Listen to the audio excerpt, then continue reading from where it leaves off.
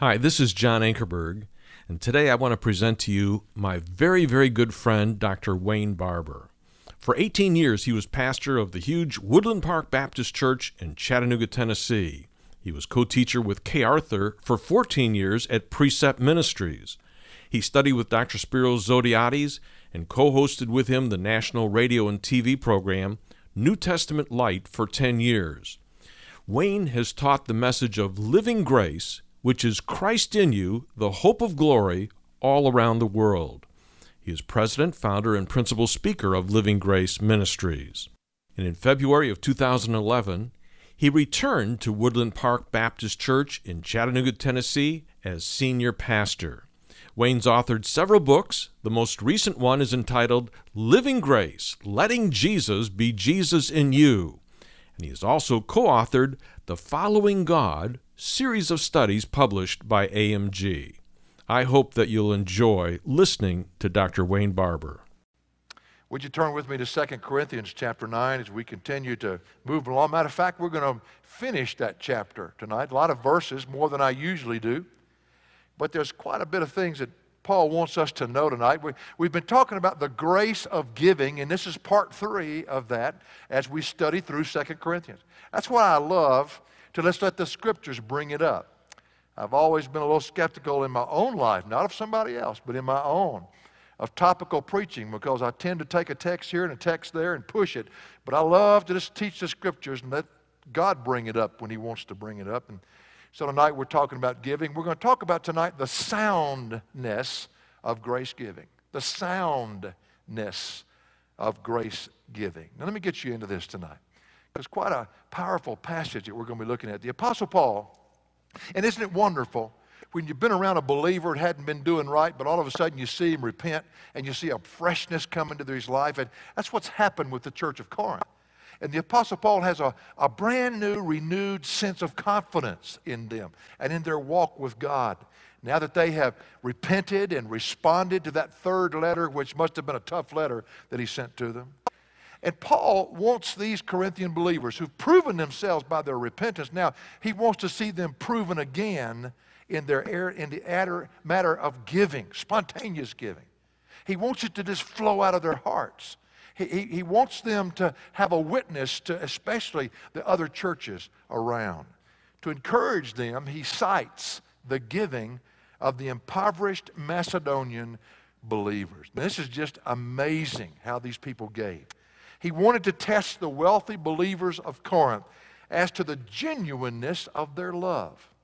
Look at verse 8 again as we review a bit to get into our text tonight. He says, I'm not speaking this as a command. And he did in 1 Corinthians, but now, see, they're changed. He says, but as proving through the earnestness of others, the sincerity of your love also. Now let me walk you through that verse just real carefully. The word proving is the word dokimazo. It means to put something to the test. I want to put you to the test. But this kind of test is a test that would prove them to be genuine. There's another word for test that proves somebody to be unworthy. This word is always used to prove somebody to be what they say they are. Paul says, but proving through the earnestness of others.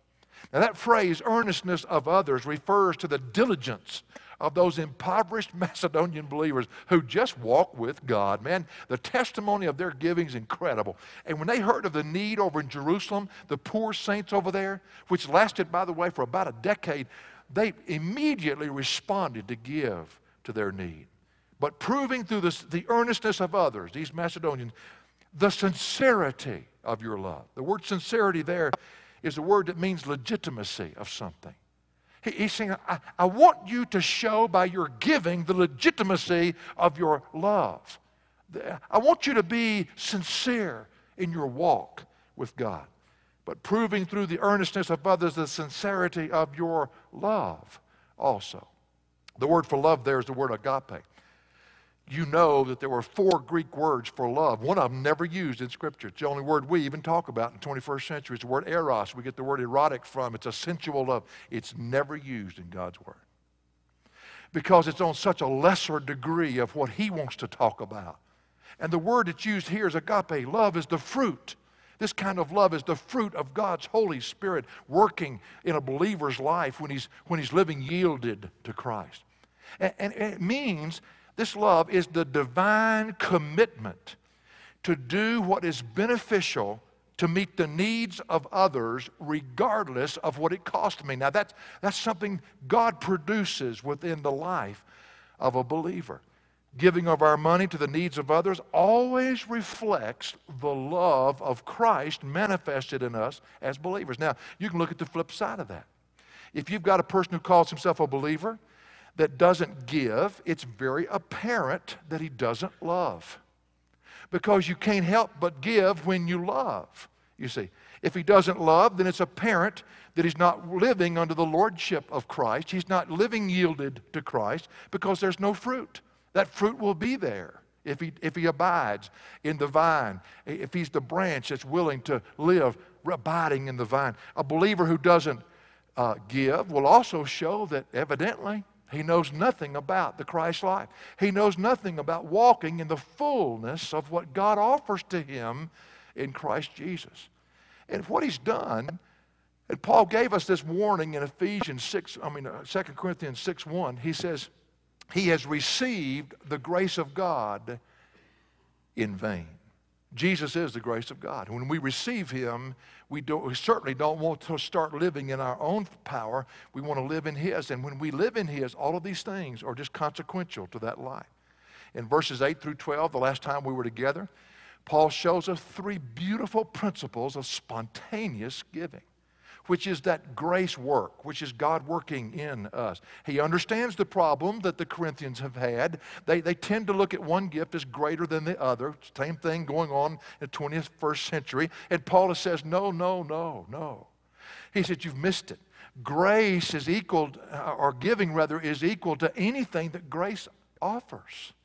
In other words, you can maybe have miracles and do miracles, and it's kind of like 1 Corinthians 13, and you can do all this other stuff, but if you do not have love, you're a noisy cymbal. Well, out of love comes the giving, and so it's got to be up there on the same level with everything else when God's working in a person's life. It's part of the grace package every believer receives in Jesus Christ. He says in verse 7, but just as you abound in everything, in faith and utterance and knowledge and in all earnestness and in the love we inspired in you, see to it that you abound in this gracious work also. Actually, literally, it's in this grace also. Now, Paul went on to illustrate that when a person is giving, he's in the flow. You ever heard somebody? He's in the flow. He's in the current. God's Spirit doing something in his life. And when he does this, it's the example of God's love working in him and through him. It's not him, it's Christ in him. It's Christ's unselfish love being manifested in his life. It's this kind of love that is the backbone to all of giving. It's the root of it. If it's not there, the giving then there's a motive that's not right in the giving. Verse 8 and 9, I'm not speaking this as a command, because remember, he wants to see it spontaneous, but as proving through the earnestness of others the sincerity of your love also. For you know the grace of our Lord Jesus Christ, that though he was rich, yet for your sake he became poor, so that you through his poverty might become rich. You see, the Lord Jesus had an unselfish attitude towards you and I, sinners. And he was willing to empty himself of his divine glory. And he was willing to bow down and pay a debt he didn't owe for people like you and me that owed a debt we could not pay. And that same attitude is resident in his Spirit that lives within us. You see, what he had and who he was did not stop him from doing what he came to do, from loving mankind who did not deserve anything that he did. When we live, when we give, we're reflecting that very attitude, that unselfish attitude that he has towards others. But Paul also teaches us that giving is our effectual response to God's provision in our life. That's why he tells them, just give out of what you have. Be grateful for it and understand really who owns it. It says in verse 10 through 12, I give my opinion in this matter, for this is to your advantage, who were the first to begin a year ago, not only to do this, but also to desire to do it. But now finish doing it also. So that there, just as there was the readiness to desire it, so there may also be the completion of it by your ability. By your ability. And then he explains that. He says, for if the readiness is present, if you really were honest and real when you said you wanted to give, it is acceptable according to what a person has. Not according to what he doesn't have. You don't have to be like the Macedonians who gave beyond their ability. He said, just start where you are. Be grateful for what you have and give out of what you have. And again, Paul doesn't command them because he wants to see this to be a spontaneous act of love working in their heart, exemplifying itself in the giving to the needs of others. So he wants them to fulfill what they had expressed a desire to do over a year ago. That's interesting how many times we're good starters and poor finishers. Well, today we will look into this marvelous subject, and I want you to see the soundness of grace giving. Now, you say, well, Wayne, does grace giving hold up in the midst of the 21st century with all of our academia and the suspicion and the doubt that is everywhere? It doesn't make a lot of sense to me, this grace giving. Well, it ought to. It's very sound. And I want you to see three things he brings out tonight that is as solid as a rock, and it'll hold up even in the crazy century that we live in.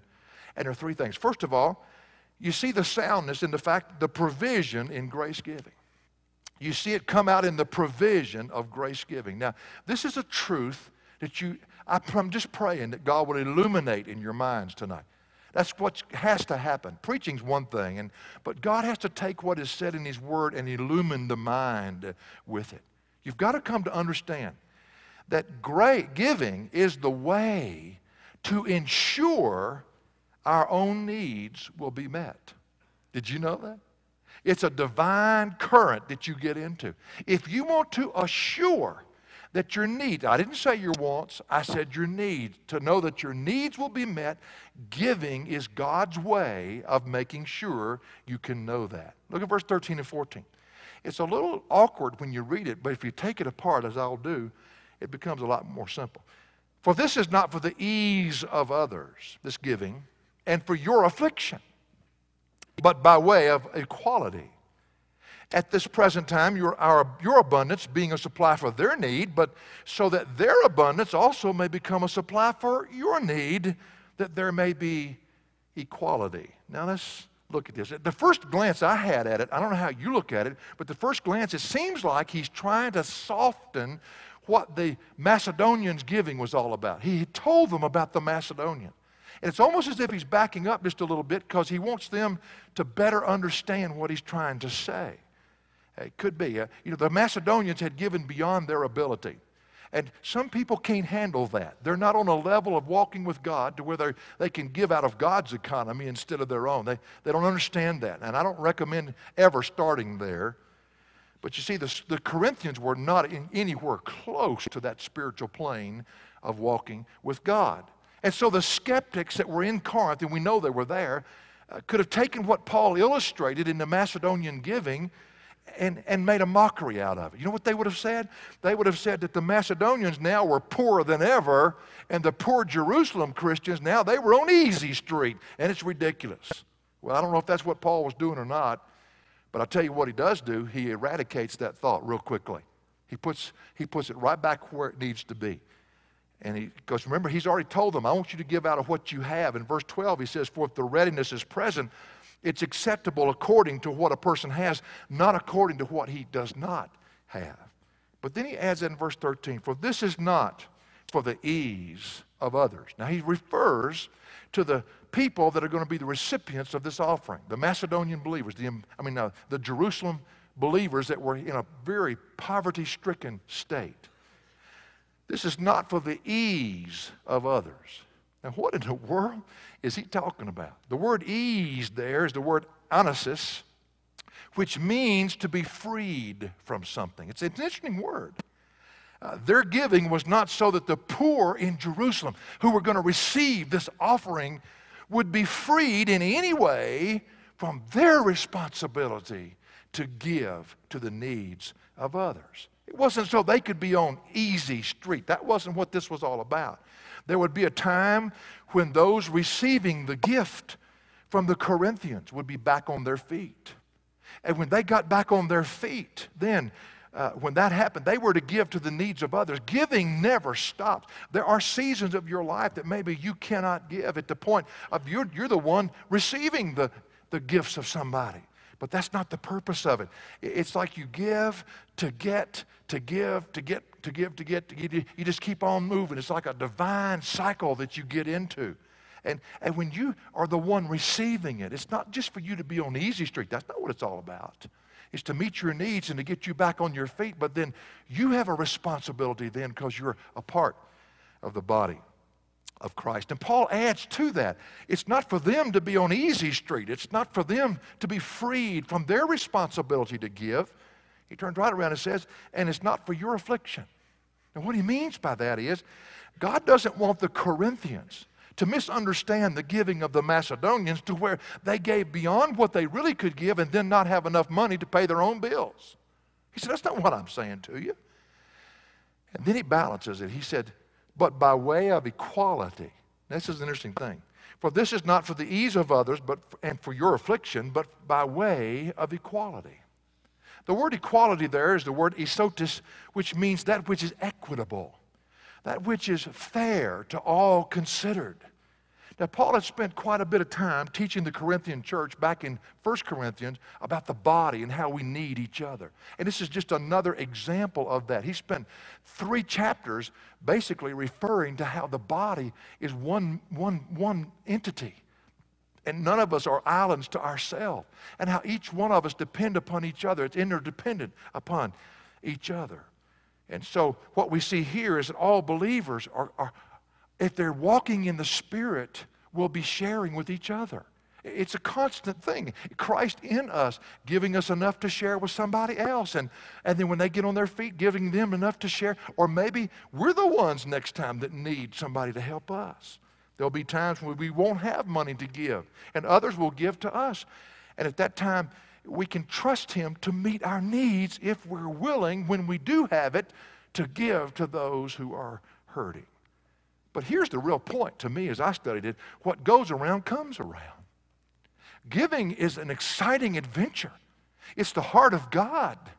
And you cannot outgive God. He says in verse 14, at this present time, your abundance, speaking to the Corinthian church, being a supply for their need.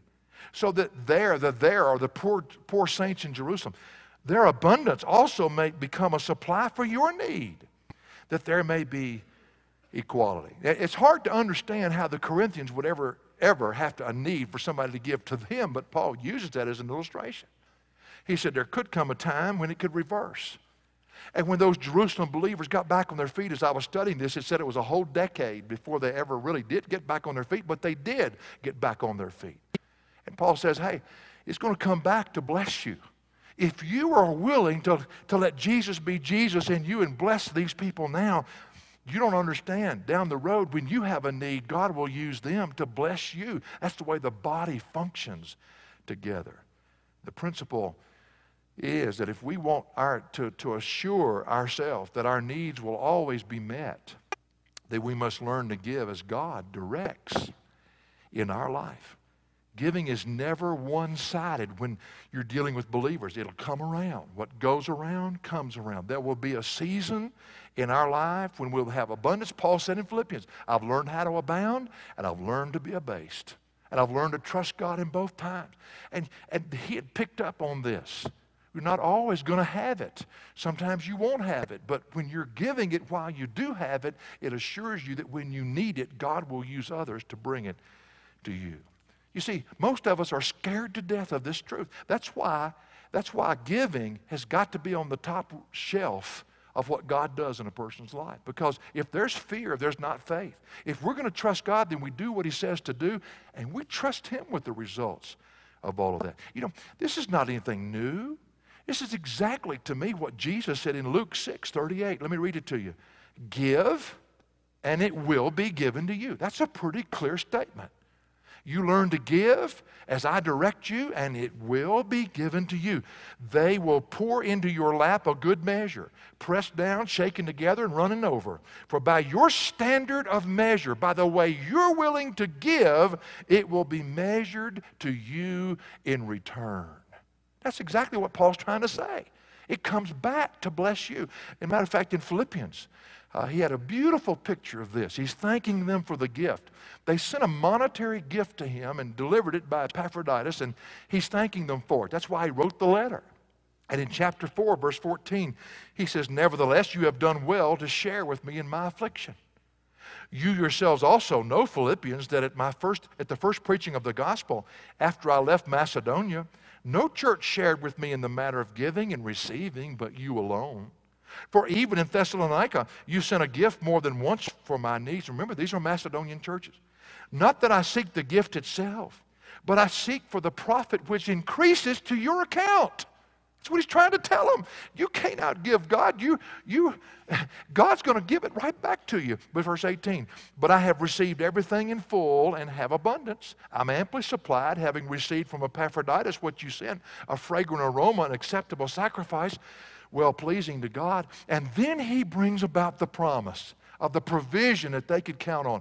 Because they were willing to sacrifice and send a gift to him, he says in verse 19, and my God will supply all of your needs. Now, that's a powerful phrase there. Not some of them, all of your needs according to his riches in glory in Christ Jesus.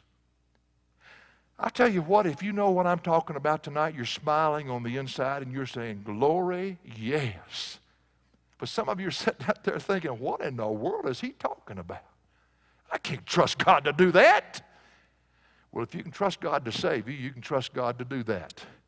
Because that's another promise that he gives in his word. It's not me saying this. This is God saying this. You see, when people walk into the lordship of Christ, they have no problem trusting God.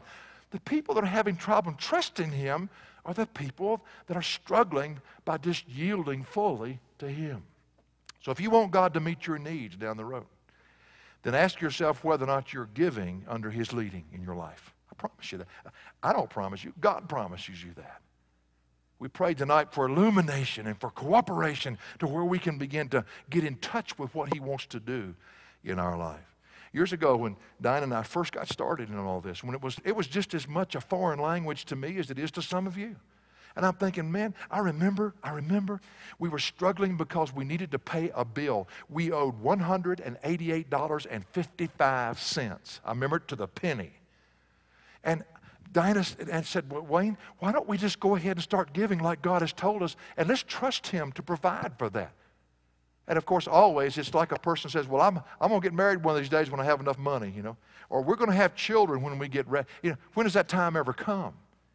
And we just got down and prayed. We said, God, what are you telling us to do? Now remember, when I give an illustration, it's not what God may tell you, it's what God told us. Now I understand that. And God told us to go ahead and give our tithe and trust him. Trust him. It's almost like the challenge he gave in Malachi. He said, test me, and just see if you can outgive me. And we gave it. Well, that next weekend, I had a retreat, a couples retreat that somebody asked me to do. I was just a secondary staff member then. I was a youth or something. And I had a wedding to do on that Saturday. That's an odd combination. Never done that before. A couples retreat with 40 people, 20 couples, and a wedding. Now, first of all, what do you get for a wedding? I started thinking maybe God will give it through that. I mean, the only thing I ever get for a wedding is thanks a lot while you're here or while you're late. I mean, you don't do it for money. It's a service. So I wasn't worried. But on a couples retreat, first of all, I knew the church that they came out of, and I'm thinking, oh boy, I have to pay for my own gas to get over there. That's the way it's going to work. But no, Diana said, why don't you just trust God? Boy, between Diana and the Holy Spirit, I don't have a chance. I went to do the retreat, did the session that night, and several sessions that afternoon and night. And then the next morning got up, did 2 sessions, then went over and did the wedding that afternoon while they were doing other things, came back and finished the sessions that evening. And when I left, they didn't give me anything for the wedding, but when I left, the people had taken up an offering from me. And normally, that's not something, I never do it for that. But brother, I had that on my mind this time because I had $188.55 that I needed to have, and it was due coming right up. And I remember when I took it, I said, "Oh, no, you shouldn't have," pulling it away at all times. No, you shouldn't have. And they had it in a sack, and I took that sack, and man, I got in my car, and I left. I tried to drive casually. Don't peel out. Don't spin the gravel. I wanted to see how much that offering was. Dollar bills, nickels, dimes, quarters, whatever. And I drove about until I got out of their sight. It was at night. And I quickly pulled over to the side of the road, and I turned the light on inside that car, and I put it over in the passenger floor, where the floorboard is there. And I poured every bit of it out, and I started stacking it up in dollars and pennies and nickels and dimes. And I started putting it, and I started counting it. And I got to 170, and I got to 175, and I got to 180, and I got to $188 to the penny. And I said, "God, you owe me 55 cents.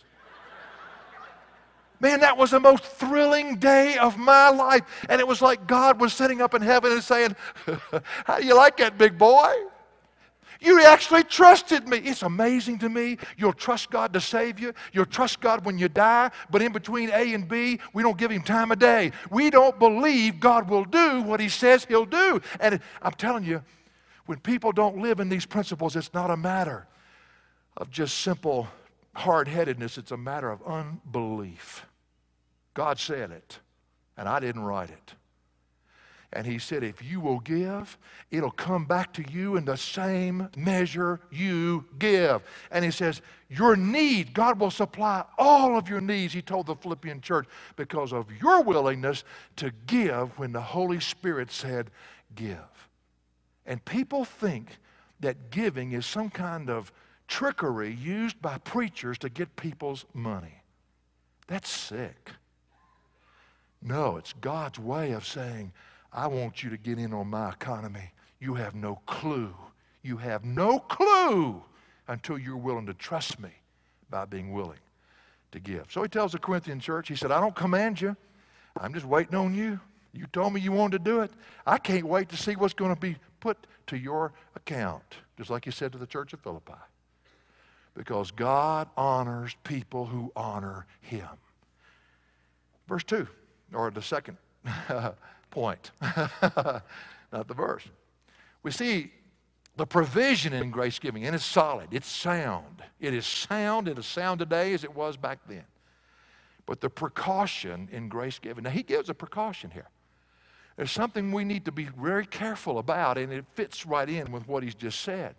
We must understand that having is not for hoarding. Having is not for hoarding, for putting it away somewhere to where it's not in circulation, to where God can use it. The old American thought of get all you can all you get, sit on the can, poison the rest is not what Paul is talking about here. But we live in the 21st century. That's what everybody else is talking about. I've heard so many people tell me, and I'm 62, I'm kind of one of you. And they say, what's going to happen with Social Security? It's going to go bankrupt. And I'm thinking, give a rip. I'm going to trust God in it. He's going to take care of his people and give and give and give as he directs under his lordship. And you're not worried about Social Security. Matter of fact, the retirement program with God is not bad.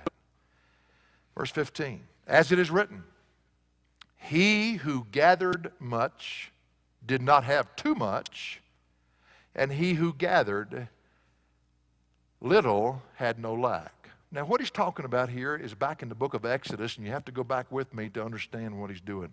He's quoting out of Exodus, the 16th chapter and the 18th verse. He's illustrating how God could be trusted to meet everybody's needs, no matter how little or how great it is. Now, remember, needs. He's faithful to do that. In the Exodus passage, the children of Israel were in the wilderness where they could not find enough food to eat. So they went to God.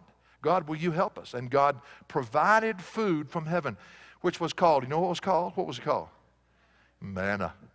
I think the word manna in the Hebrew means, what is it? Manna was evidently not real exciting. Didn't smell like a McDonald's burger, but manna was very thin, white flakes, which appeared on the ground every morning. God just brought it down. Now, God told the Israelites to gather as much as they needed for the day. It didn't matter what they needed. You take what you need. Some gathered more than others did, had larger families or whatever, or bigger appetites, but each had enough just for that day. That's the way God takes us, day at a time. But there were those who just couldn't seem to get the picture. He said, I don't want you to leave any of it laying on the ground at night. But no, though, they left it out there so they could store it up, so in case they didn't have enough the next day, they could use what they left over for the day before. And as a result, you know what they got? A smelly, maggot-ridden mess. God caused it to rot right there. Everyone that couldn't believe him to provide what they needed the next day and tried to store it up or to save it, he let it rot right in front of them. Exodus 16:19, Moses said to them, let no man leave any of it until morning. Verse 20, but they did not listen to Moses. Remember Moses said about the Israelite people? He said they're the most stiff-necked, rebellious people on earth. They were Baptists. But they did not listen to Moses. And some left part of it until the morning, and it bred worms and became foul. And Moses was angry at them. And what he was angry about was, are you not going to trust God? Is this how little you trust him? Did you have to continually store up because you don't think God can meet your needs and therefore you don't give because you can't afford it? And you don't recognize you can't afford not to give because the only assurance you have that God will meet your needs is when you're giving to the needs of others. So our motive in giving is to trust God. That's bottom line. Walk by faith. Without faith, it's impossible to please God. It's to trust him. And when he says to do something, we do it totally trusting him, that he knows our need even better than we do, and he'll take care of it. And the measure of our giving, in what Paul is talking about here in 2 Corinthians, is God's material blessing that he has given to us. Paul doesn't lay down any mathematical formulas because to one it's more or less than another. But grace giving is not some systematic investment program, and sometimes you even hear it that way. That's not what it is. Grace giving is just Jesus being Jesus in us, reaching out and touching the needs of other people around us. Grace giving is never satisfied with the minimum, and we see that with the Macedonian church. It's got to start there. I personally believe that's the tithe. And again, people take me on all the time. That's Old Testament. Well, I'm sorry. You just have to live with me if you disagree. Abraham paid tithes to Melchizedek 400 years before the law came into existence. I can't somehow equate that with the law, and I think Melchizedek was a type of Jesus earlier on. Didn't have a beginning, didn't have an end. It was a reflex. It was just somebody who was grateful for what he had, and he wanted to give the first fruits back to God. That's so basic. And as Paul told them in 1 Corinthians, he said, just every week, take out some and put it aside. Start learning to discipline yourself. You'll see in chapter 9, it's a very thought-through thing. It can start there. Grace giving is an awesome thing that God tries to get us into so that we can learn to live in his economy, with him being our provider and trusting him to do what he says he'll do. Paul's emphasizing that we can trust God to be the one who balances the books in our giving. We've gone back over our life and looked at those years that God taught us how to give, and it does not add up. You cannot make it add up. Everybody told me, every time I'd get a savings account, I'd put so much into it, God said, give it. Every time. It's almost like Diane and I we started laughing at that. And people said, hey, you going to send your kids through college? I said, man, I'm going to do what God tells me to do, and God's going to take care of that when those times come. Now listen, be real careful of what you're listening to here. You have to hear what God says and do what he said. And don't take my experience and try to put it into yours. Build your life on what God says in his word, not Wayne's experience. But if I can encourage you any, we sent both kids all the way through college, never borrowed a dime. And we gave all the way through. And you take a piece of paper and you cannot make that work out. It's not a mathematical scale. God balances the book. He knows the people that are walking with him and are willing to give. Well, I hope you've learned this lesson. It took us forever to learn it. If you choose to hoard what you have, remember, it's not what you have. If you hadn't got this yet, God owns it. It's his. And he will get it. whether you give it or not, he will get it. How many of you here have learned that? Anybody here besides me? Yeah, okay. I'm not speaking to those who have been there. You just go ahead and store it up. Oh, but Brother Wayne, I'm waiting on a rainy day. It's going to rain. You hear the thunder? And it'll come quicker than you ever thought it would come. And all of a sudden you're wondering, what in the world is going on? And God said, it's up to you. You can do what I tell you to do or however you want to do it. So the provision in grace giving is that we can trust God to meet our needs when they arise. We may have a time of abundance, and God will have us give more than we've ever given during that time. But there may be a time we don't have times of abundance. Something went wrong, job, whatever, and God will use others to take care of us, and it's the way the body responds to each other. But then the precaution in grace giving is when God chooses to give, don't try to hold on to it and hoard it, because it's to be in circulation and meet the needs of his people. Thirdly, the protection in grace giving. Now this is more of a lengthy passage here, but it's so awesome. When giving is truly initiated by God, and I'm going to keep saying that so somebody doesn't jump and mishear here. And the gift that he tells you to give is not personally delivered. In other words, there are many times God puts on our heart to give something to somebody, we take it right to them. And so that's not what he's talking about. But when it's given to somebody and others have to disperse it, others are responsible to take what's been taken up to meet the need wherever it is. And of course, this need was in Jerusalem and he's over in Corinth. Somebody's going to have to take that money over there. That's the way it was in this situation. Then the money must be handled by those who can be totally trusted by the leadership of the church. This is the integrity that's built into this. Now, Paul, in the remainder of chapter 8, I don't even know if it was intended, but he indirectly lays out the character of those who are to be trusted when it's a community offering that's going to be taken from A to B, and somebody's got to be responsible to protect it and to make sure it's dispersed the right way. Now, these folks mentioned in the verses we'll look at were those who were put in charge of this, along with Paul, to take this offering over to Jerusalem. Now, you'll note something about them. They were very spiritual and very special people. Now, they weren't God's called leadership there, because Paul was the apostle. But these came along. He had a burden for the people in Jerusalem, and he shared it, and these people bought into it as God spoke to their heart, and now they're coming alongside him to assist him in the burden God has given to him. Now, today in our culture, perhaps they might represent the finance committee of a church. They might represent the finance committee of a missionary organization, or any group of people that are assigned to make sure the money does what it's supposed to do, gets to where it's supposed to get. The people that Paul mentions in these verses worked alongside Paul, who was God's man, to carry out this assignment. Let's look at some of the characteristics of these people, and you see them in different ones. First of all, we note that they were believers who had a God-given burden to serve with, not over, God's leaders. They wanted to come alongside. In verse 16 of 2 Corinthians 8, it says, "But thanks be to God who puts the same earnestness on your behalf in the heart of Titus.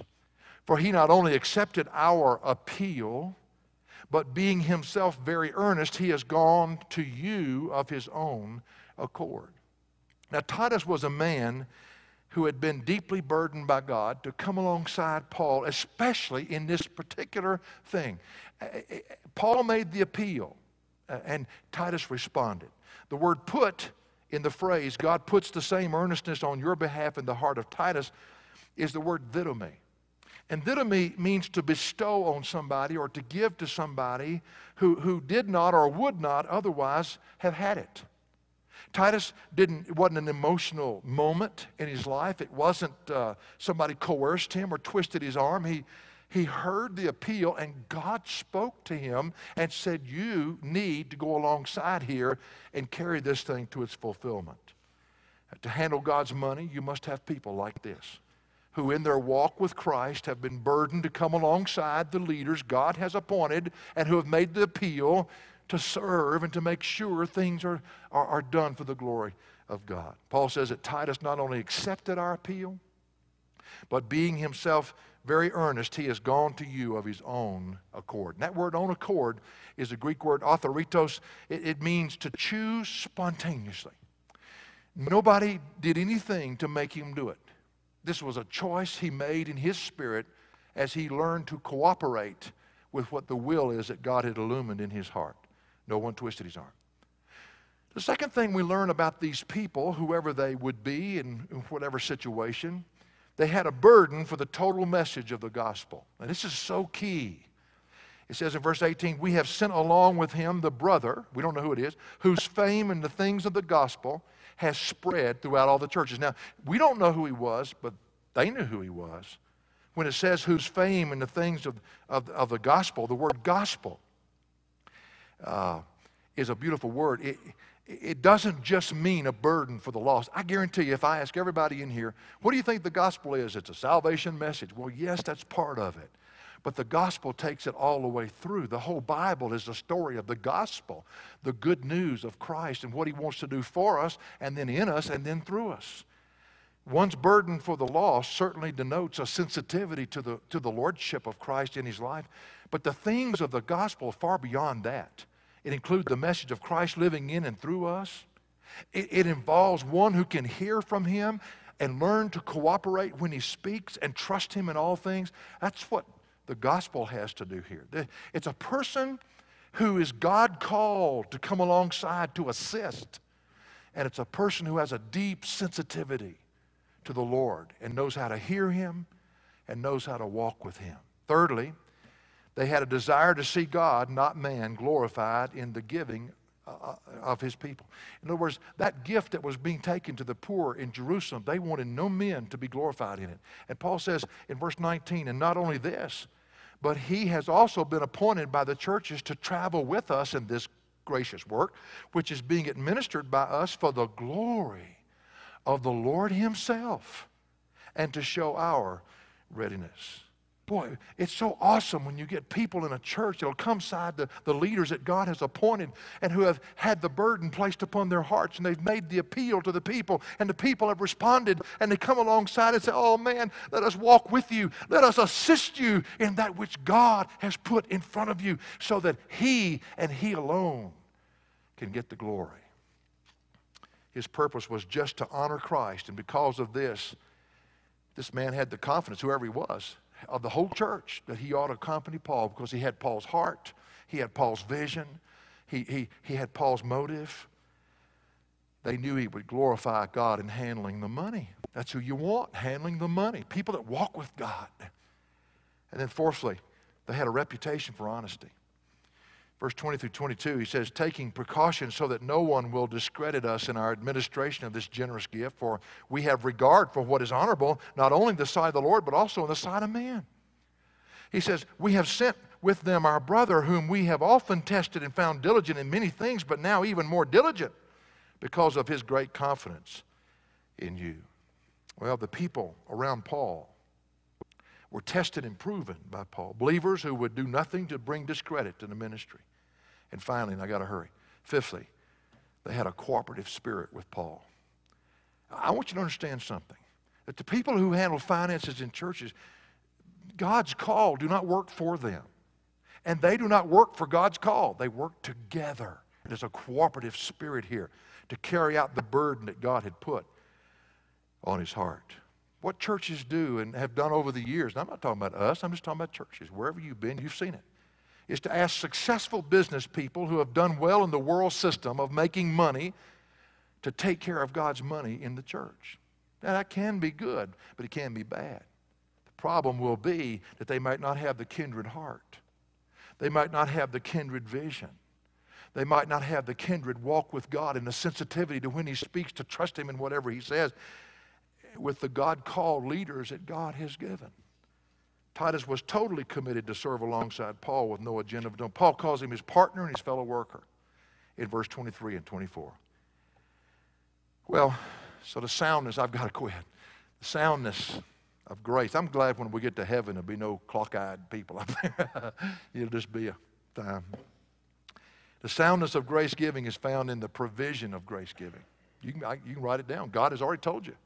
if you want to assure that your needs, not your wants, will be met, then get involved in giving. The precaution in grace giving is don't ever hoard what God gives you. In a good days, don't hoard it. Keep it in circulation. Churches even make mistakes in doing that. The protection in grace giving comes when that gift has to be taken someplace. The monies that good people have heard from God and given, and they have to be taken by people that are trustworthy and have character and walk with God and assist the people that God has given the burden to. Well, in conclusion, grace giving is giving done God's way under His direction. That's what it is. And when practiced, it's very, very sound. I'll try to tell about a 20-minute illustration in about 2 minutes, if I can do it. When we were at Woodland Park, we were trying to build a building, raise the money to build the building. And we had a man come one day and give us his farm. Unbelievable. 80 acres, had a barn, had a house, had a swimming pool. I wanted to buy it. It was a great place. Gave it to the church. He said, but now you're going to have to sell it, because he said, I'm so busy, I don't have the time to do that. So he gave it to us, and we put it up for sale. 6 months went by, 7 months went by, 8 months went by, and it was a great price would come off of it, and that's the money we needed for the next stage in building the building that we were building. And so we called our leadership together. That's everybody. That's the staff and the elders and the people that did the finance, everything. We came together just for a prayer meeting to ask God what He's doing. And right before we prayed, one of them stood up and said, listen, we've got a man in our church that has a ministry to teenage kids that are troubled, and he needs a van. And I just want y'all to pray while we're praying tonight about giving him our church van. I could see a couple of them saying, what? Let's just give him the church van. But you pray, let's just pray about it. So we prayed, man, and when we finished that prayer meeting, somebody stood up and said, I don't know about y'all, but God put on my heart, we ought to give him that van. Everybody in the room said the same thing. Let's give him the van. It was such a joy and hilarity in that meeting. Here we are giving away a really good church van because he needed it, and we weren't going to charge him a thing. We called him that night and said, the van is yours. And the guy, you could hear him shouting over the phone. Next day at 12 o'clock, the farm sold. And it was like God said, I was just testing you. Just testing you. See if you're willing to do what I tell you to do, or you want to go back and add 2 + 2 = 4, because when you start getting into God's economy, it won't add up like you think it adds up. And that's where giving is all about, folks. I can't wait till chapter 9. We're just getting there. I'm hurrying to get to chapter 9. It's awesome. For additional resources, log on to jashow.org. That's jashow.org.